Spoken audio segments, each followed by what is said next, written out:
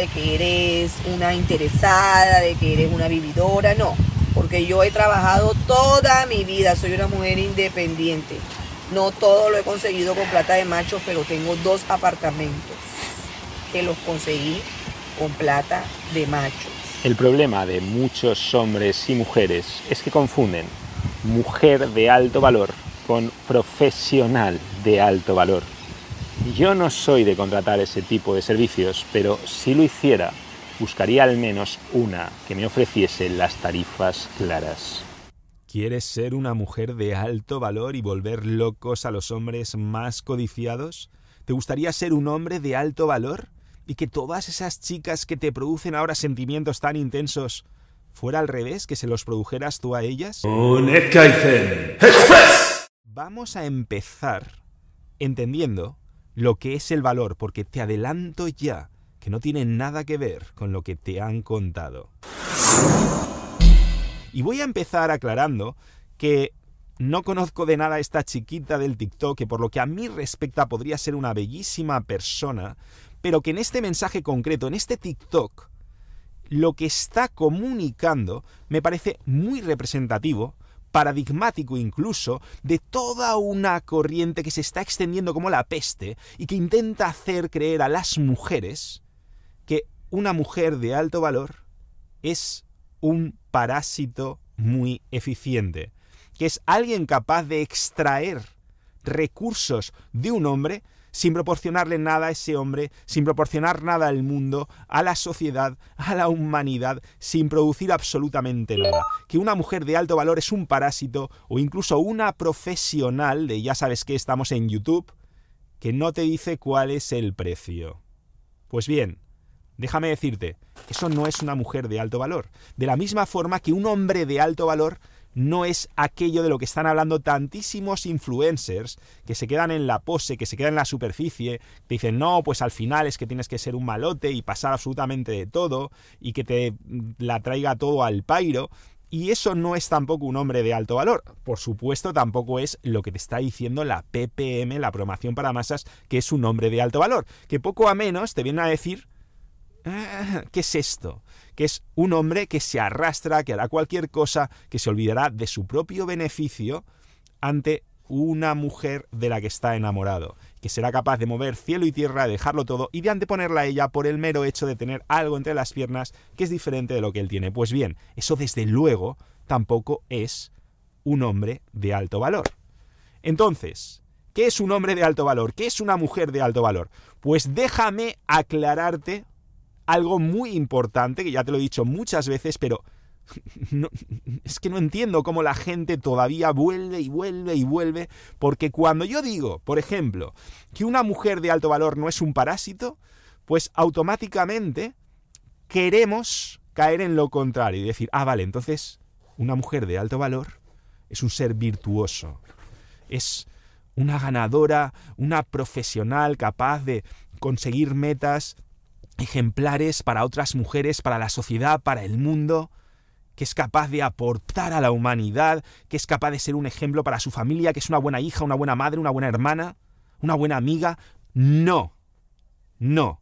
Eso no es una mujer de alto valor. Igual que un hombre de alto valor tampoco es necesariamente una buena persona, porque en principio no tienen nada que ver esas cualidades éticas o morales con tu capacidad para estar en demanda en el mercado romántico sexual. Y hablamos, por supuesto, en el ámbito heterosexual. Y recalco, estar en demanda, porque eso es ser un hombre o una mujer de alto valor. Repito, tatúatelo, un hombre de alto valor, una mujer de alto valor es un hombre o una mujer que están en altísima demanda en ese mercado del amor heterosexual. Punto. Te puede gustar más, te puede gustar menos, puede ser virtuoso, puede no ser virtuoso, pero eso es lo que representa el alto valor. Estar en alta demanda. Y una vez entendemos esto, podemos entender la siguiente clave del alto valor.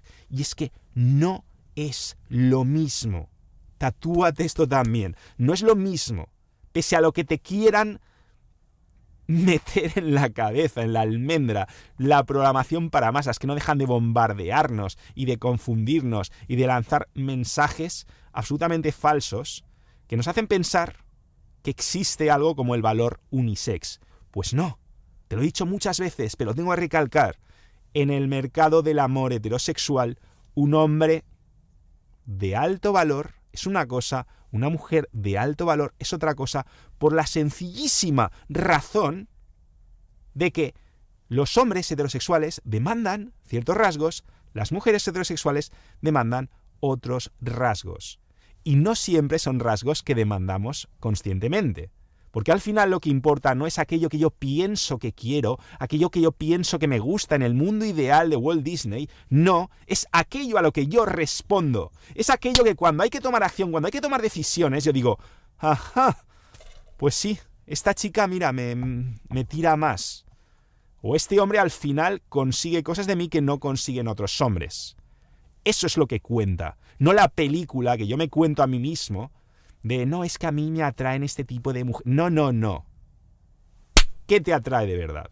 Y esto es muy importante recalcarlo, porque de verdad perfectamente podemos pensar que, como decía antes, ¿no?, que la virtud es valor. Y no, la virtud es súper necesaria, de verdad, necesitamos humanos virtuosos, sé un humano virtuoso, sé un gran ser humano, todo eso está muy bien, mela, busca, no des la brasa ahora. Todo eso está muy bien, pero no tiene nada que ver con la ley de la oferta y la demanda en el mercado del amor. Tú puedes ser una jueza con 5 carreras, ser un ejemplo para la humanidad, ser esa persona que todas tus amigas, que todos los conocidos admiran, ser el pilar de tu familia, y aún así puedes tener infinito menos éxito que una TikToker semi-retrasada mental, pero que es un pibonazo y que hace un poco de 4 tonterías y tiene millones de seguidores que le están babeando y que le están gusaneando. Esa es la realidad del mercado romántico sexual. Y ojo, no te estoy diciendo que esa chica lo tenga todo, porque quizás tenga mucho valor sexual, pero no romántico. De esto ya hablaremos en otro momento. Pero tienes que entender que la virtud no es valor de mercado. Puedes estar realmente aportando algo muy grande a la humanidad, puedes estar descubriendo cómo curar el cáncer para siempre, cómo mantenernos jóvenes indefinidamente, cómo acabar con el hambre en el mundo. Puede ser todo eso, y te digo ya que al lado de una estrella del rock, o que al lado de un reggaetonero que tenga millones de seguidoras, te vas a comer los mocos. Porque ellos van a tener muchísimas más opciones que tú. Punto.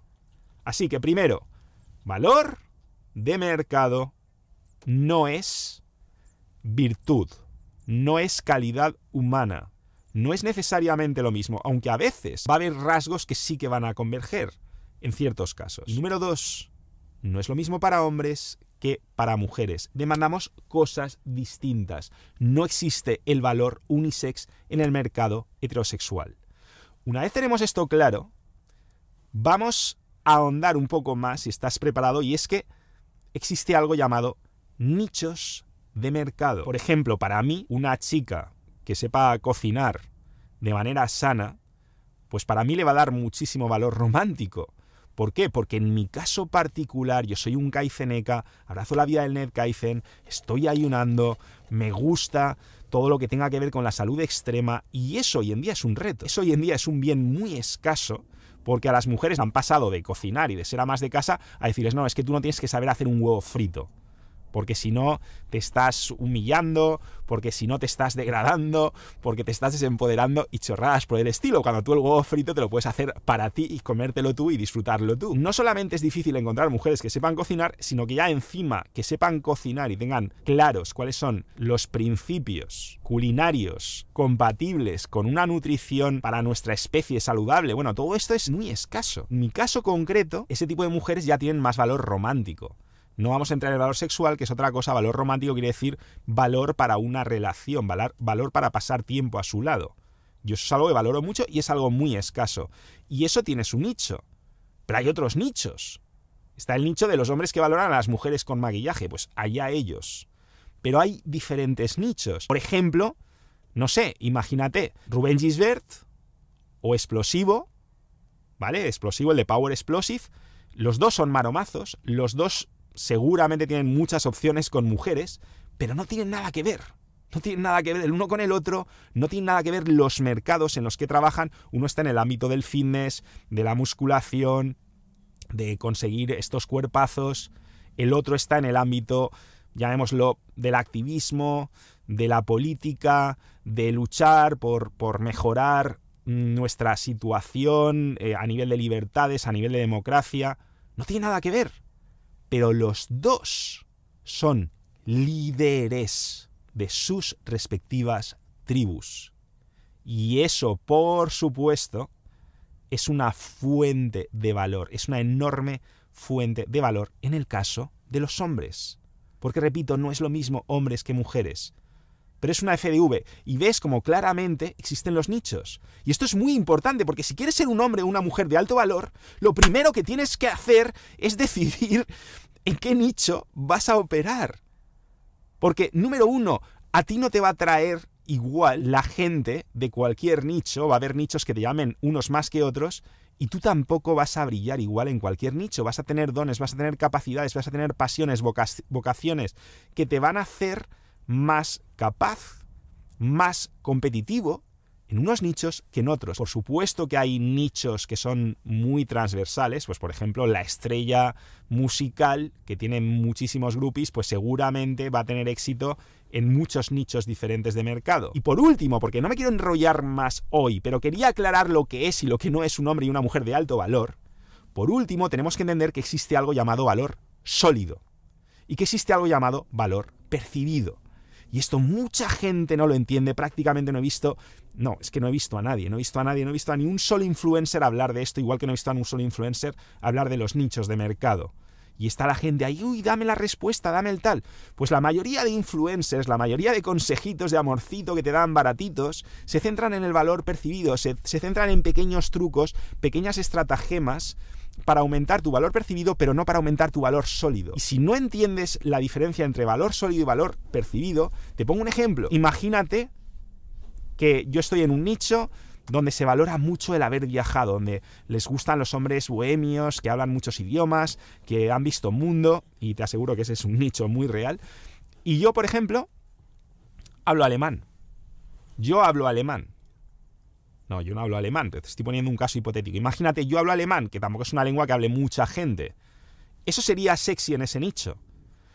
Pero, si yo en ningún momento, con la chica con la que me estoy comunicando o con las personas con las que me estoy relacionando, si en ningún momento demuestro que yo hablo alemán, si no ofrezco ninguna DAF, si no dejo, por ejemplo, pues qué te diré, en el asiento del copiloto un libro en alemán, una novela en alemán, pues si la dejo, esa chica se va a dar cuenta de que hablo alemán. Valor percibido. Pero si no la dejo, a lo mejor nunca se entera de que hablo alemán. Con lo cual, tendré ese valor sólido, pero no estará siendo percibido. Y al revés, puede que tenga valor percibido, pero que no tenga valor sólido. Por ejemplo, imagínate que yo no tengo ni idea de tocar la guitarra, que es algo también bastante sexy en muchos nichos, pero que me ha aprendido 4 acordes de una canción, y entonces, cuando estoy con esa chica, toco la canción y ella automáticamente proyecta en su mente y piensa que yo soy un super guitarrista, que soy un rockstar y que soy la leche y que soy el mayor empotrador de la historia de la humanidad. Y yo realmente me he aprendido 4 acordes como un mono, pero no tengo ni idea de música, no tengo ni idea de lo que es un instrumento. En ese caso tengo valor percibido, lo puedo explotar en un momento dado, pero no es valor sólido. Valor sólido es saber tocar la guitarra. Valor sólido es hablar alemán. Valor sólido es ser la persona, es tener o haber desarrollado todos esos rasgos que de ser conocidos o de ser vistos, percibidos por la persona a la que quieres atraer o que no quieres atraer, que en definitiva se sentiría atraído, que van a estar en demanda en el mercado. Son esos rasgos que están en demanda en el mercado. Y cuando tú los tienes es valor sólido. Cuando tú simplemente los proyectas es valor percibido. Y puedes tener las dos cosas o puedes no tener ninguna o puedes tener una y la otra no. Tú puedes perfectamente no hablar alemán y no hacer creer a nadie que hablas alemán. Puedes hablar alemán y que nadie se entere de que hables alemán. O puedes no hablar alemán y hacer creer a algunos que sí hablas alemán. Eso es valor sólido y valor percibido. E insisto, La mayoría de gurucillos que vas a ver por ahí te están dando estratagemas y movidas centradas en el valor percibido, pero no te están mostrando el camino para desarrollar realmente el valor sólido. En el caso de las mujeres es exactamente lo mismo. El maquillaje, por ejemplo, ¿qué es? ¿Valor sólido o valor percibido? Dímelo tú. Si yo me voy por la noche con una chica y a la mañana siguiente me despierto con otra, ¿eso qué era? ¿Valor sólido o valor percibido? En cambio, una chica que va al gimnasio, y pongo este ejemplo porque de nuevo es algo que está en altísima demanda, todo lo que tenga que ver con fertilidad, con juventud, con salud, y todo eso te lo da, por ejemplo, entrenarte, tonificarte, estar sana, moverte, sudar, hacer ejercicio, cuidarte. Todo eso te va a dar valor sólido. Te va a dar valor sexual sólido, créeme, te va a dar toneladas de valor sexual sólido. Pero si en cambio no tienes nada de eso, pero te pones tu faja y te pones tus bras estos ahí para que parezca que tienes más de arriba y te pintas como un maniquí y básicamente estás proyectando algo que no eres, pues sí, probablemente tengas mucho valor percibido en ciertos entornos, en otros no, porque los detectamos, los olemos a la milla, algunos hombres con experiencia, pero no tienes valor sólido. De nuevo, esto puede hacer que la gente confunda la virtud con el valor y no va de eso. No va de eso, porque te podría decir, vale, la cirugía. Tú te haces una operación que realza ciertas partes o que te mejora la percepción física de alguna parte de tu cuerpo. ¿Eso es valor sólido o valor percibido? Te dejo que respondas tú, ¿vale? No todo lo que es valor sólido es necesariamente súper saludable y súper guay y todo es perfecto y todo es maravilloso. Ese es el mundo real en el que vives. Esa es la diferencia entre el valor sólido y el valor percibido. Y déjame decirte, para terminar, que ahora mismo habrá gente que estará diciendo, vale, pues es que solamente hay que cultivar el valor sólido. Entonces no has entendido nada. Porque yo acuñé la frase, en lugar de perseguir mariposas, céntrate en construir, en cultivar un jardín que las atraiga. Pero eso no quiere decir que no tengas que tener ni idea de mariposas, porque mucha gente pensó, vale, pues solamente el jardín, que en esta metáfora sería el valor sólido, pero luego no tienen las habilidades, ni el conocimiento, ni la psicología masculina o femenina para saber qué narices hacer cuando tienen la mariposa delante. Así que lo que yo te digo, mi mensaje es muy sencillo. No, cultiva tu jardín, pero sé un experto en mariposas. Y cultivar tu jardín, recuerda, tiene mucho que ver con los nichos. Si no te especializas en un nicho, vas a estar en desventaja. Y lo sé perfectamente ahora mismo. Tenemos recientemente el ejemplo de Nación NK, que se están produciendo parejas. Ha habido parejas ya en Nación NK.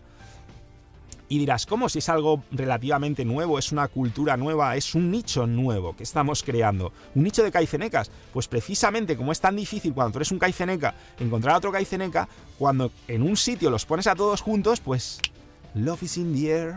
Pasan cosas. Eso es todo. Recuerda que solo se vive 2 veces. 2. Así que déjate de moñadas y no desperdicies la segunda.